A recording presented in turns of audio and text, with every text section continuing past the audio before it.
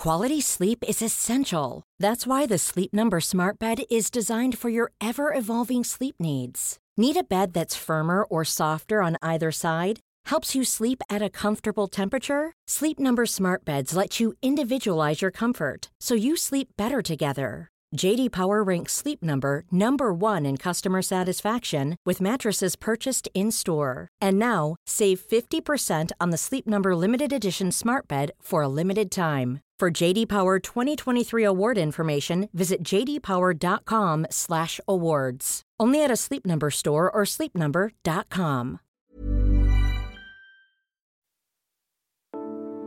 On December 25th, 1993, President Clinton, the self-styled comeback kid, released a statement following the death of Dr. Norman Vincent Peale, author of The Power of Positive Thinking. Clinton paid tribute to Peale's wondrously American values of optimism and service. To Donald Trump, Peale was a family friend, pastor, and the greatest guy. Peale insisted you need be defeated only if you're willing to be, a message Mr. Trump seems to have interpreted in his own special way. While The Power of Positive Thinking is Peale's most successful book, reputedly selling 15 million copies, one of his earlier publications has a simpler title: You Can Win. Can Donald Trump win again? I'm John Prideaux, and this is Checks and Balance from The Economist. Each week, we take one big theme shaping American politics and explore it in depth.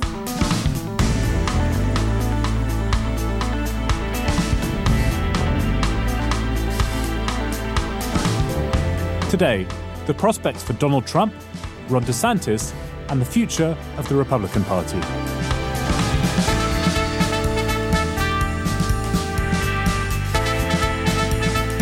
Mr. Trump launched his third White House run this week in the ballroom of Mar-a-Lago.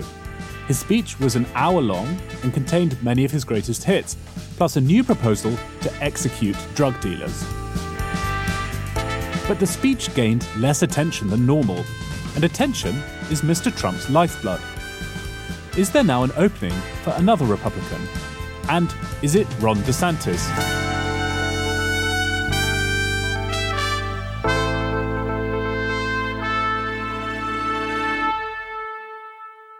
With me this week to talk about Donald Trump, his campaign announcement, and the Republican Party, what all this means for American politics, are Charlotte Howard in New York and Idris Kaloun in Washington. Idris, you're in Palm Beach this week, and you're the only man I know who would be able to go to Palm Beach and find a rare bookstore. Yeah, that's right. I was looking around for some cultural enrichment, and I walked into a rare and fine bookstore, and I quickly realized that it was out of my price range, because the copy of Beloved that I was looking at was signed by Toni Morrison and cost $950. So I probably shouldn't have even been holding it. But they had a lot of cool stuff in there. They had an inscribed version of Profiles of Courage that Kennedy had sent to J. Edgar Hoover, which I think was only a few $100,000. So if you're in the market for it, it's there. Palm Beach feels like the sort of place to be selling books for a few $100,000 that people perhaps haven't read. Anyway, moving on. Charlotte, how's your week been? My week has been fine. I'm noting that Idris is wearing a fleece that has his alma mater's crest on it. And my conclusion, I think, is that a Harvard crest is to Idris what a diamond ring is to the women of Palm Beach. This is your reaction to the status symbols of Florida.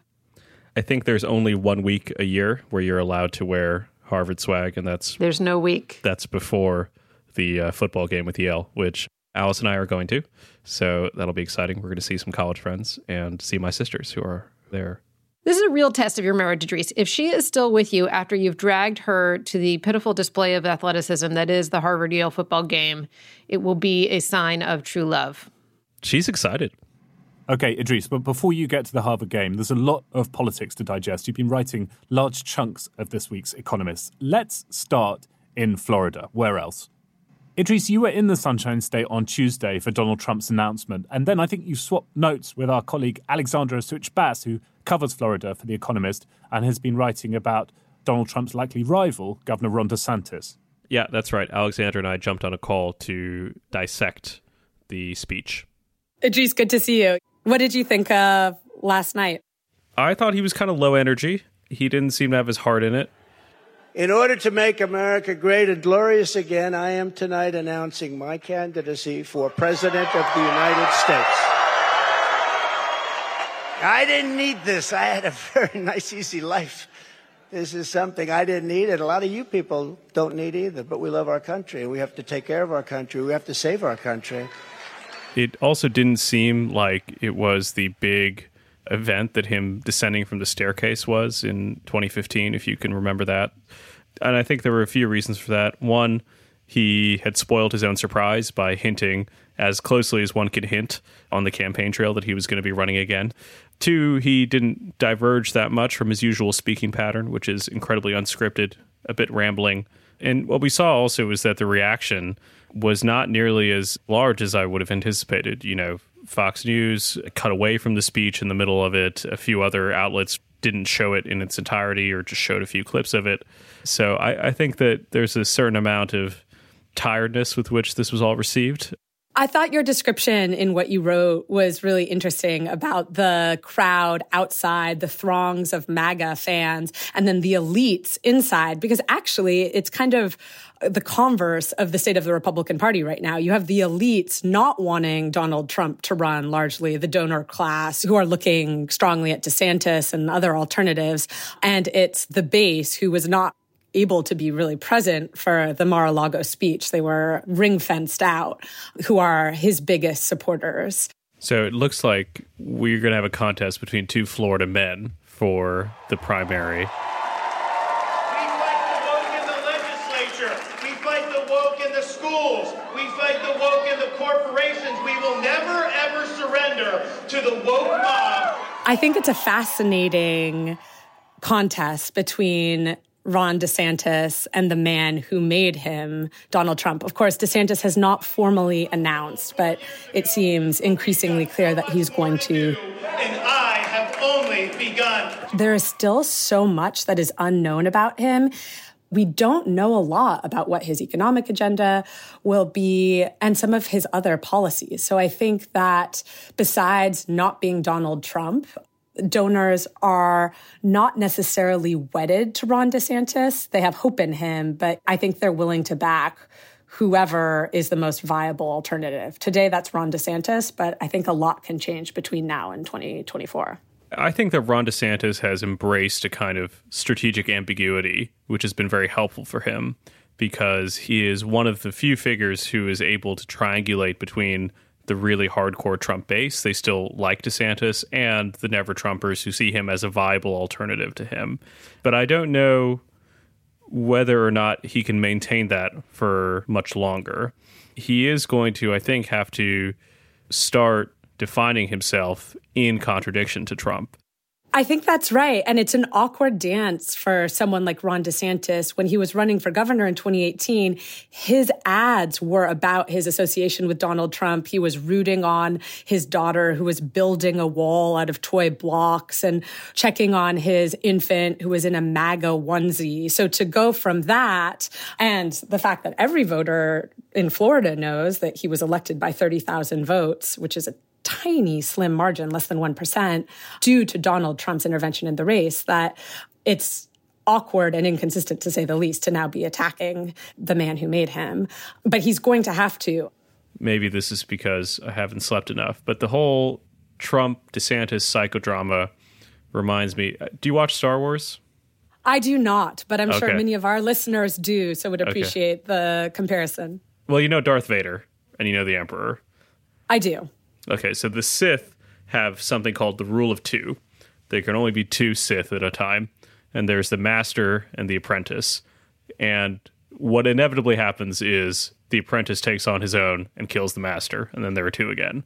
And there's something that's very similar, I think, afoot with DeSantis and Trump, unlike some of the other candidates. You know, like Len Youngkin has tried to maintain a distance throughout his career, but DeSantis, I think, really was made by that pretty fawning and sycophantic ad, right? That's what he was known for. And now to have the audacity to turn against Trump is something that I think Trump has found really kind of personally upsetting because he thinks, I think rightly, that he helped make him.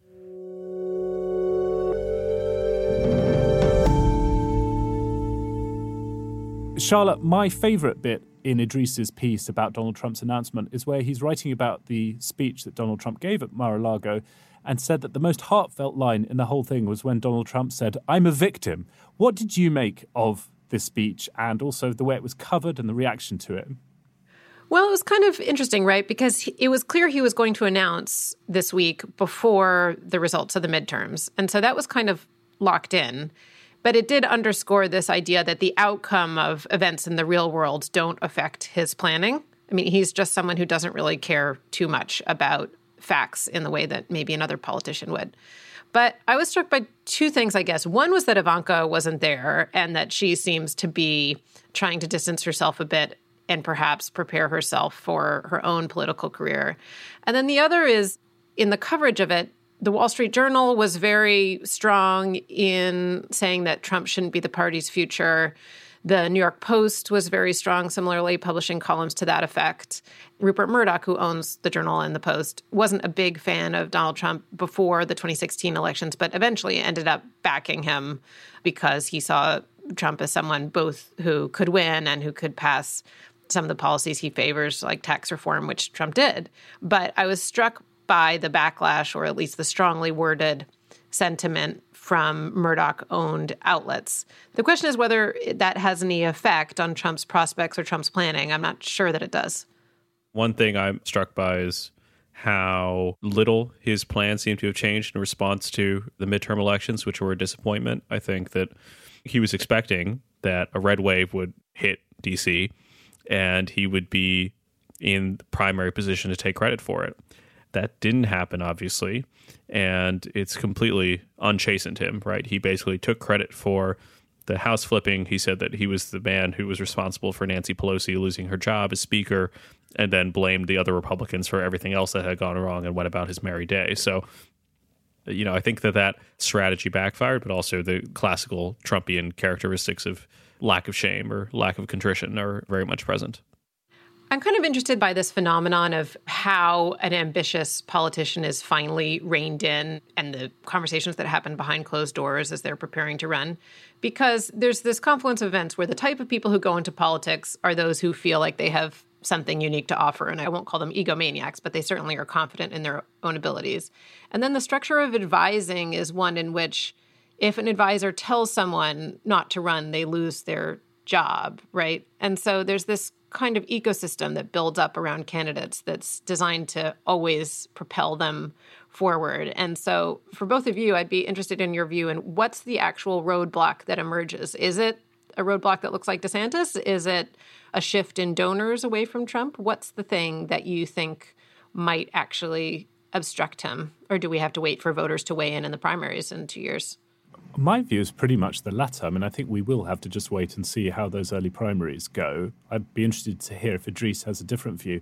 I mean, one of the things that strikes me looking at this, if you take a slightly longer view of American political history, is that in the 1970s, the parties concluded that they were too distant from American people and that making decisions based on influential people in smoke-filled rooms was a bad way to pick candidates. And so they introduced these reforms and brought in direct primaries, right, involving the party bases in the picking of candidates. And once you've done that, actually the opinions of advisors, the opinions of the elites, even those who give your campaign lots of money, end up counting for a lot less than what the opinion polls in those early states say. And those opinion polls currently, as Idris pointed out, and Alexandra, I think, pointed out in her piece this week, give both Donald Trump and Ron DeSantis pretty favorable looking odds at the moment. Yeah, I mean, God help us all. We have a year and a half until the first primaries for the 2024 election. So a lot can change between now and then. Trump is a bit premature in declaring. Breathless speculation will be fairly premature for the next, year. But I do think that in 2016, Donald Trump triumphed in a very fractured primary. And if there's another fractured primary with a lot of contenders who don't drop out this time around, I imagine that would be to his benefit. If instead Ron DeSantis is the consolidation candidate and it's basically up or down vote on Trump directly and DeSantis is the only possible beneficiary, then I could see it being a different outcome from the one I expect. But, there's a lot of time between now and then. So I think, if possible, mild disengagement from American politics would be advisable. Says the man who presumably wants people to tune into his podcast. Speaking of conversations behind closed doors, I'm very curious about how DeSantis and the DeSantis camp has greeted this surge in favorable coverage. And I wonder, in DeSantis land, whether they view all that as a good thing, or now that Donald Trump has his sights set on this opponent, are they bracing themselves for a pretty rocky stretch? And what does he think about the timing of his own candidacy? One of the weird things with Trump declaring so early is campaign finance laws do go into effect once you've declared, right? So that determines when you can start deploying the cash from your campaign chest. So there's a reason generally why people don't declare this early. And so my big question is, what does this do to Ron DeSantis' calculus? Okay, well, we'll indulge in a bit more breathless speculation about what's going to happen next, but I think we'll also try and zoom in a little bit on Ron DeSantis' policy platform, to the extent that we can glean things from his time in Congress and also as governor of Florida. Donald Trump, of course, wrote a book called The Art of the Comeback. But are presidential comebacks ever a good idea? In a moment, we'll go back to another time a losing president tried a comeback. But first, the usual reminder that you should take out an Economist subscription if you don't have one already. That will give you full access to everything we do here at The Economist. Idris and Charlotte, what have you particularly enjoyed from our past week's coverage? I cannot get enough of the FTX story. I think it combines all the elements of, an Enron scandal plus tech mania. And it's hard to overstate the schadenfreude in New York of business people who have always viewed some of these things as a scam. So there's lurid details, but there's also really substantive questions, right, about the future of crypto and the benefits of financial regulation. I think we've just covered it in a way that is clear-eyed, sensible, and also fun to read. You stole my answer from me. I think Alice has been covering FTX to the point that she's fallen completely down a rabbit hole, but it's a very fascinating one. Yeah, I mean, just what a crazy story. The more you learn about it, the more insane it all appears to be. There's also a really good 1843 piece about the effective altruism movement, tracing its history and talking to a bunch of the participants. That's well worth a read as well. Economist.com/USpod is the link to subscribe. You'll find it in the notes for this episode.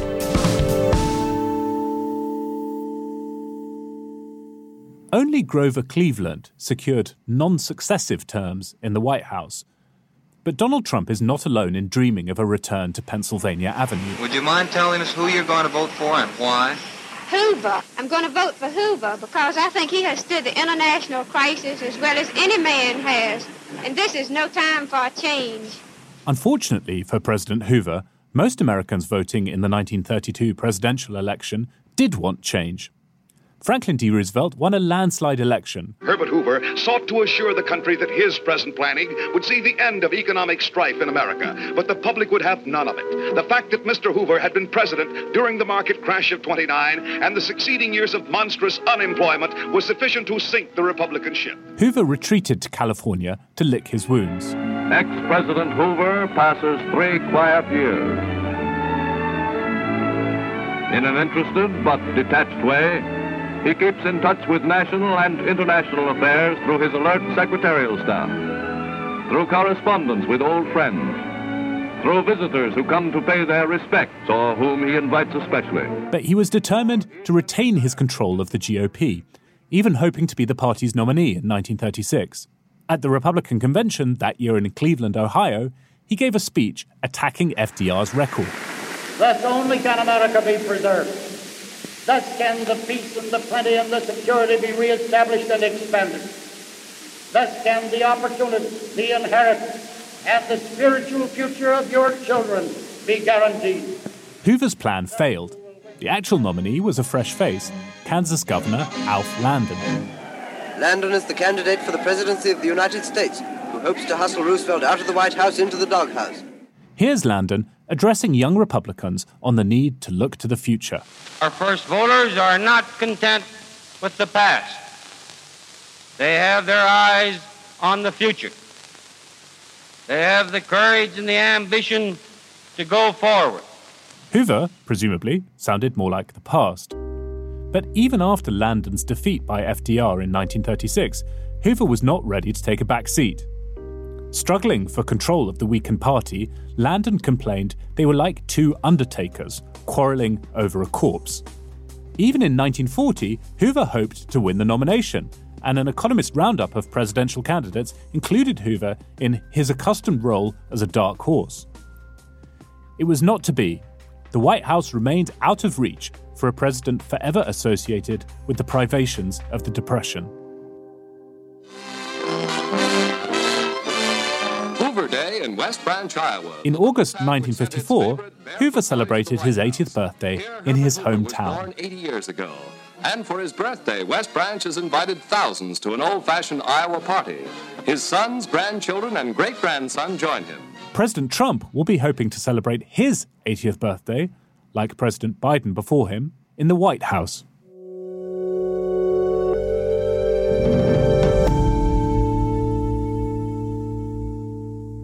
Idris, Hoover, I guess, is also an example of how hard some candidates find it to let go of their presidential ambitions. Generally speaking, presidential comebacks haven't gone too well. This one, Donald Trump comeback, I think it'll come as no surprise to listeners. All three of us think would be a terrible idea for America and also for the Republican Party. Teddy Roosevelt, I guess, is one exception to the comeback jinx. Well, he had 2 terms in office, then didn't like his successor, William Howard Taft, and launched a third party in 1912, which effectively split the vote and made it very easy for Woodrow Wilson to win. So that isn't, the right example. Although it might be that if Trump loses the nomination to Ron DeSantis, that he, out of spite, creates a third party that dooms the prospects of a Republican winning, which I think Democrats will be very happy with. The other option from history that he has might be a bit more like Richard Nixon, who lost in 1960 to John F. Kennedy, and I think a lot of people thought was done in his political career, but managed to actually get back into the presidency in 1968. So, he could hope for that outcome as well. And I don't know which one we'll get. But I do think that the idea that we've seen among some Democrats that Trump is so weak that he won't be able to mount a serious challenge for the nomination, or that he is so politically radioactive that they would relish the chance to go against him if he did win, is very reminiscent of 2016.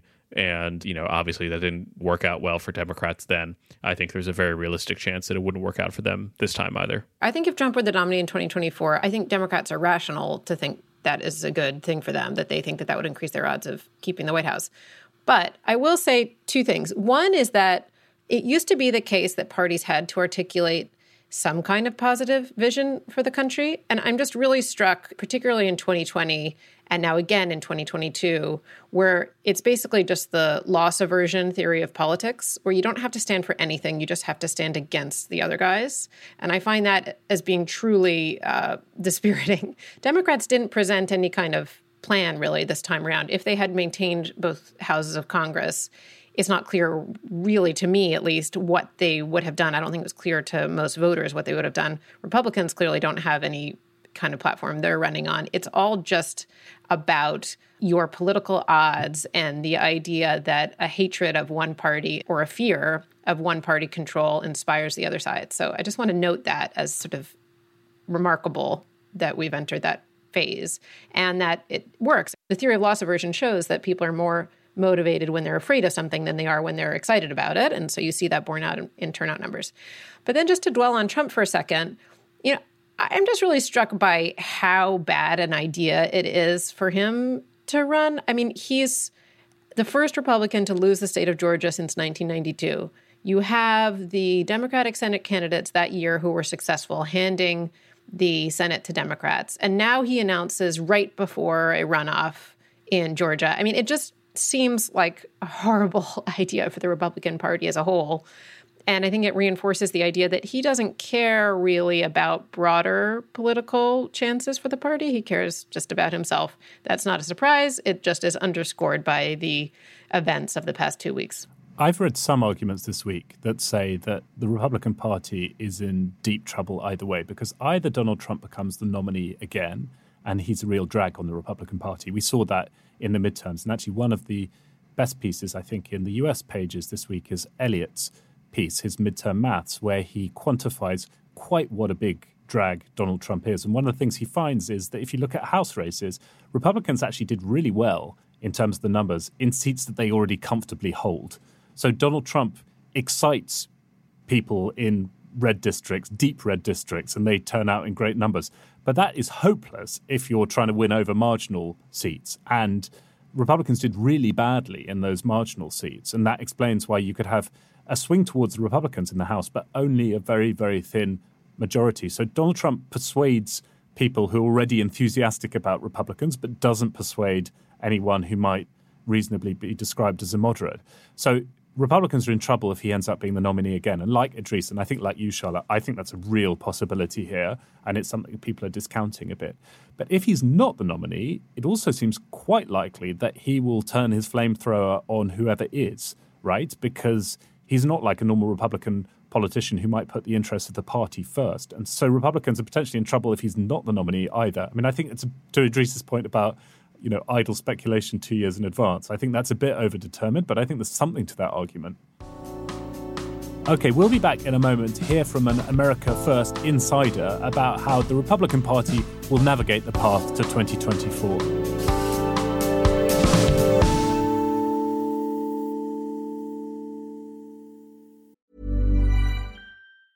Quality sleep is essential. That's why the Sleep Number Smart Bed is designed for your ever-evolving sleep needs. Need a bed that's firmer or softer on either side? Helps you sleep at a comfortable temperature? Sleep Number Smart Beds let you individualize your comfort, so you sleep better together. J.D. Power ranks Sleep Number number 1 in customer satisfaction with mattresses purchased in-store. And now, save 50% on the Sleep Number Limited Edition Smart Bed for a limited time. For J.D. Power 2023 award information, visit jdpower.com/awards. Only at a Sleep Number store or sleepnumber.com.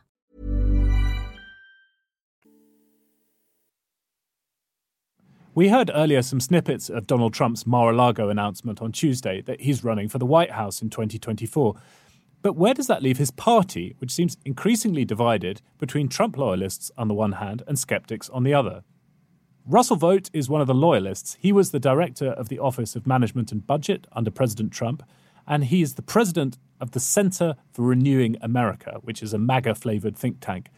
I've been talking to him about what's next for Donald Trump and for the Republican Party. We started with Trump's announcement on Tuesday night, which Russ witnessed firsthand. It was a great vibe in the room. He looks great. He's looked great for 2 years. I felt rested, and I think he's ready for this, and I think it will be a long process, but one that I think he is particularly well suited to take to the finish line, and I'm excited to see him do it.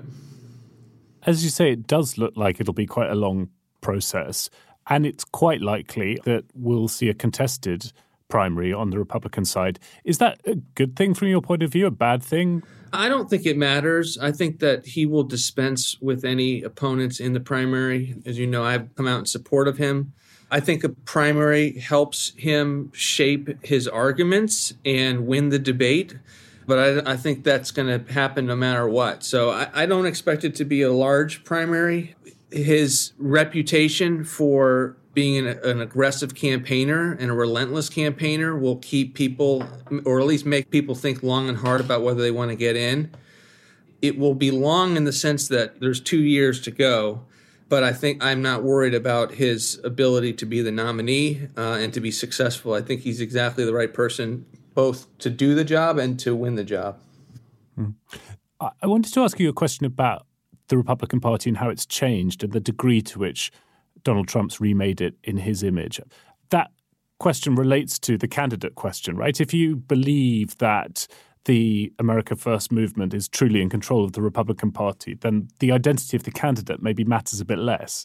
Yeah, except the establishment, by which I mean the leaders in Congress, the policy, most think tanks, most of the fundraising apparatus in D.C., not necessarily across the country, are bought in on kind of the old pre-America First version of conservatism and what the Republicans stood for. So, I believe that Donald Trump changed what the country was fighting for, the agenda-setting process, in a fundamental way.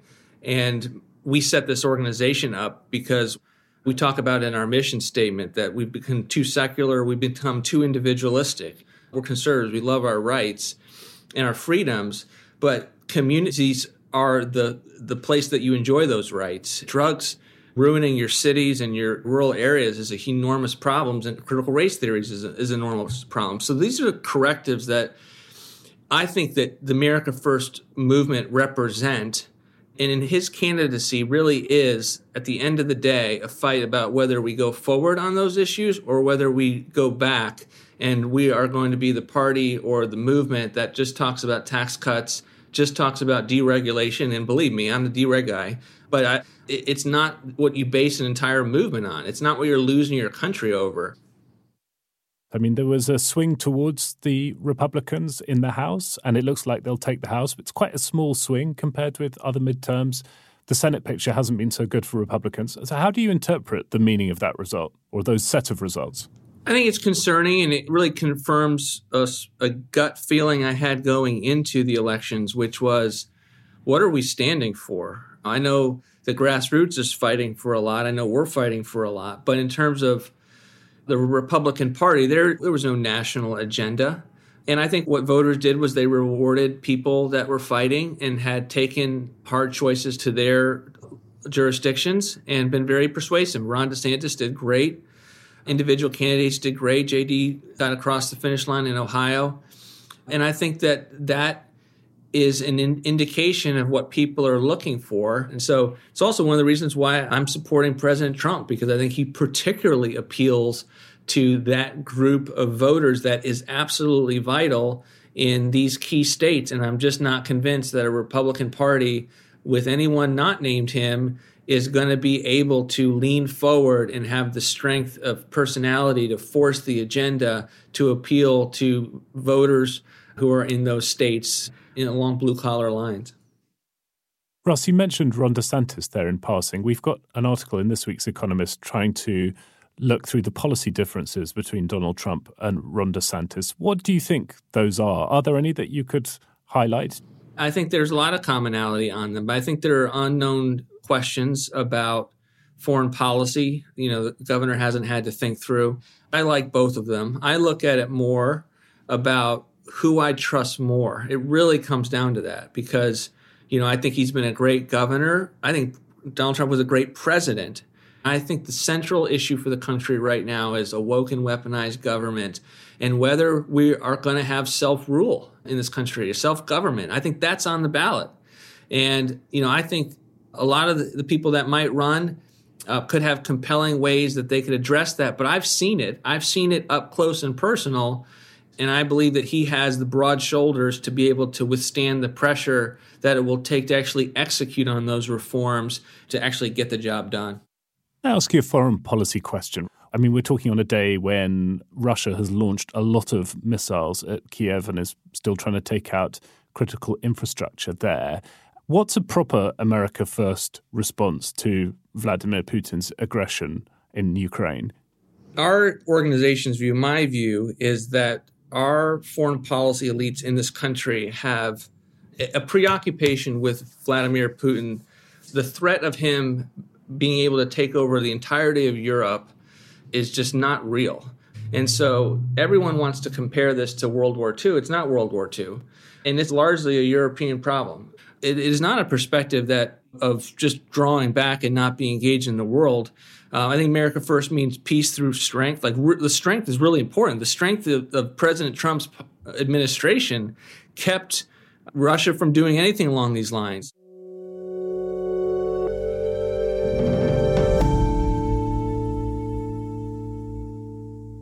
Charlotte, Alexandra earlier had that nice line about how in the Republican Party these days, the elites are on the outside and the base is on the inside. And it was the opposite at Mar-a-Lago.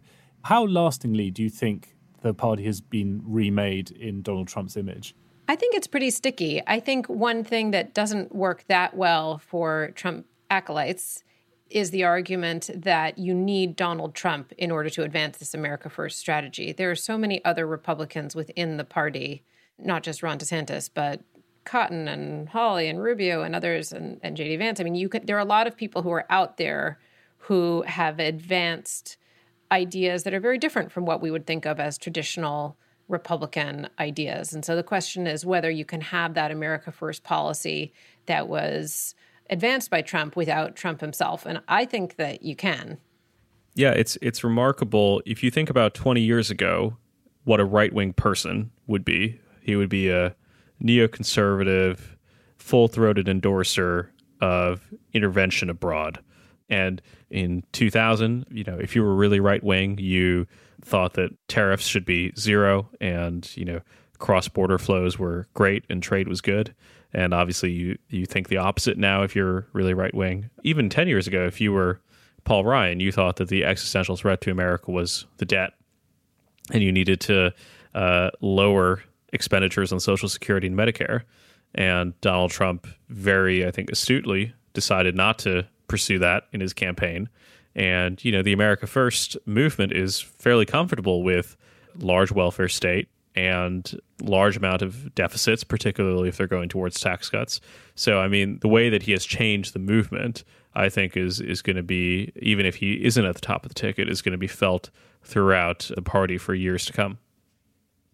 Yeah, all of that's true. And I also think it's interesting how it relates to Ron DeSantis, because he's a bit of a bridge between that older libertarian-tinged Republican Party. I mean, if you look at his time in Congress, for what that's worth, he was a founder member of the Freedom Caucus, aggressively pursued a sort of tax-cutting, shrink-the-state type agenda, which actually isn't that in keeping with MAGA.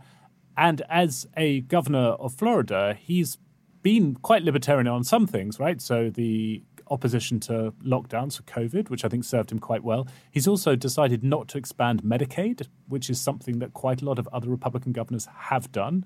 That seems small statey. On the other hand, he has increased the salaries of teachers in Florida and also of law enforcement folks, of police officers, and tried to recruit more. So he seems to me to be like a kind of a selective libertarian, if you like, but not if you look at his full record in politics, fully MAGA. What do you make of DeSantis as a policy phenomenon, Charlotte? I mean, I guess we have to admit up front there's a lot we just don't know, right?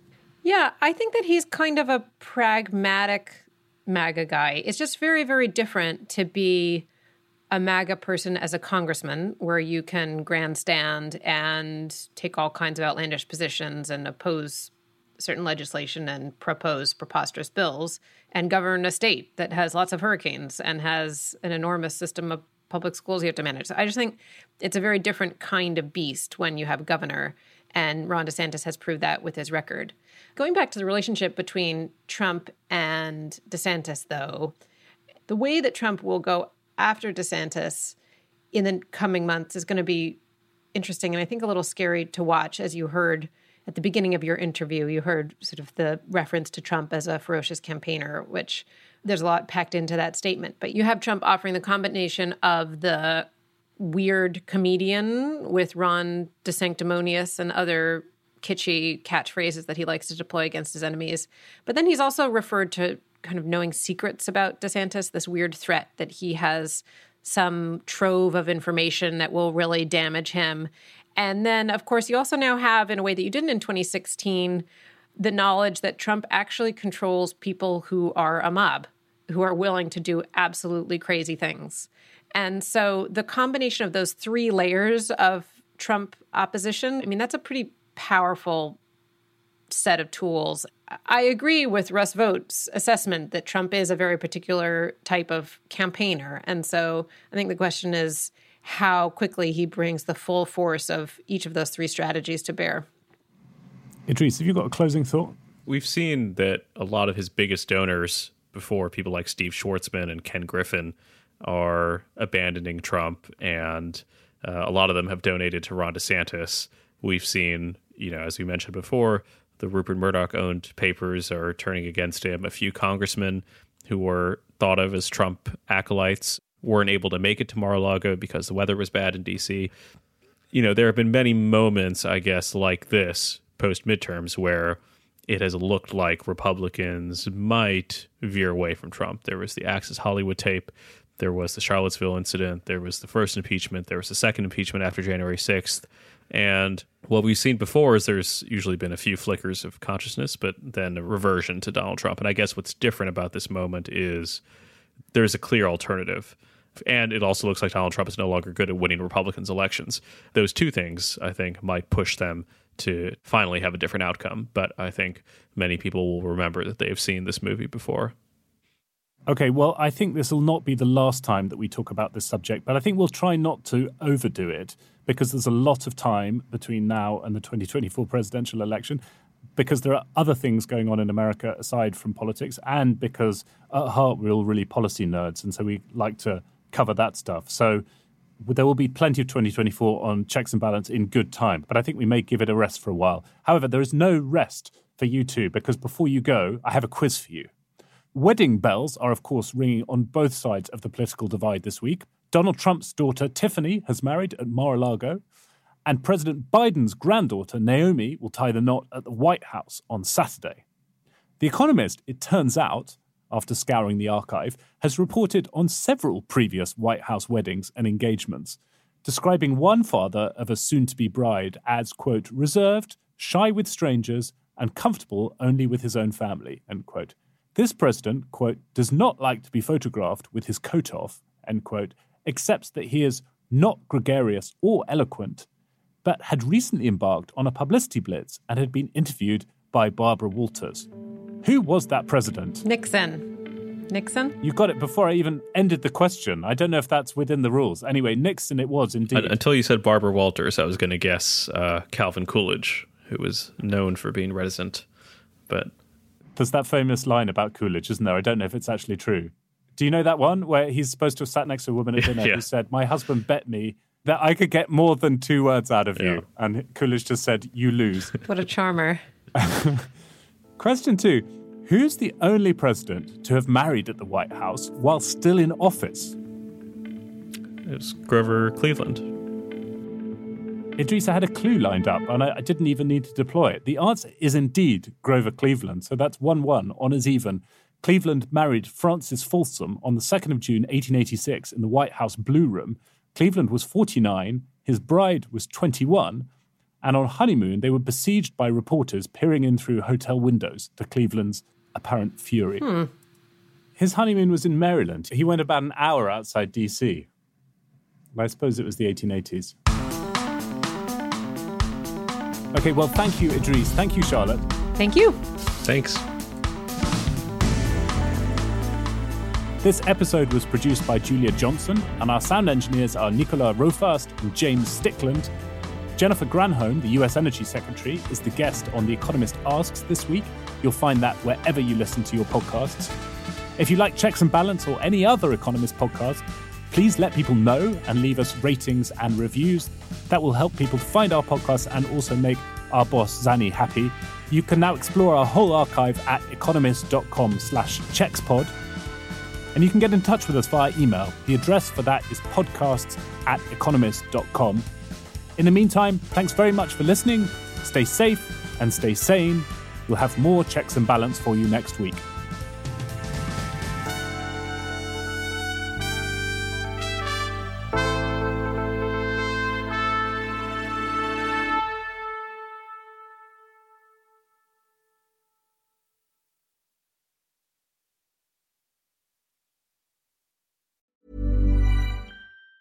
Want truly hydrated skin? Meet Osea's Body Care Breakthrough Hyaluronic Body Serum. It's clinically proven to increase hydration by 161%. It's lightweight, fast-absorbing, and delivers 24 hours of hydration for silky smooth skin without any sticky afterfeel. Treat your skin to clean, vegan skincare from Osea. Get 10% off your first order with code SUMMER at OseaMalibu.com. That's OSEA Malibu.com, code SUMMER.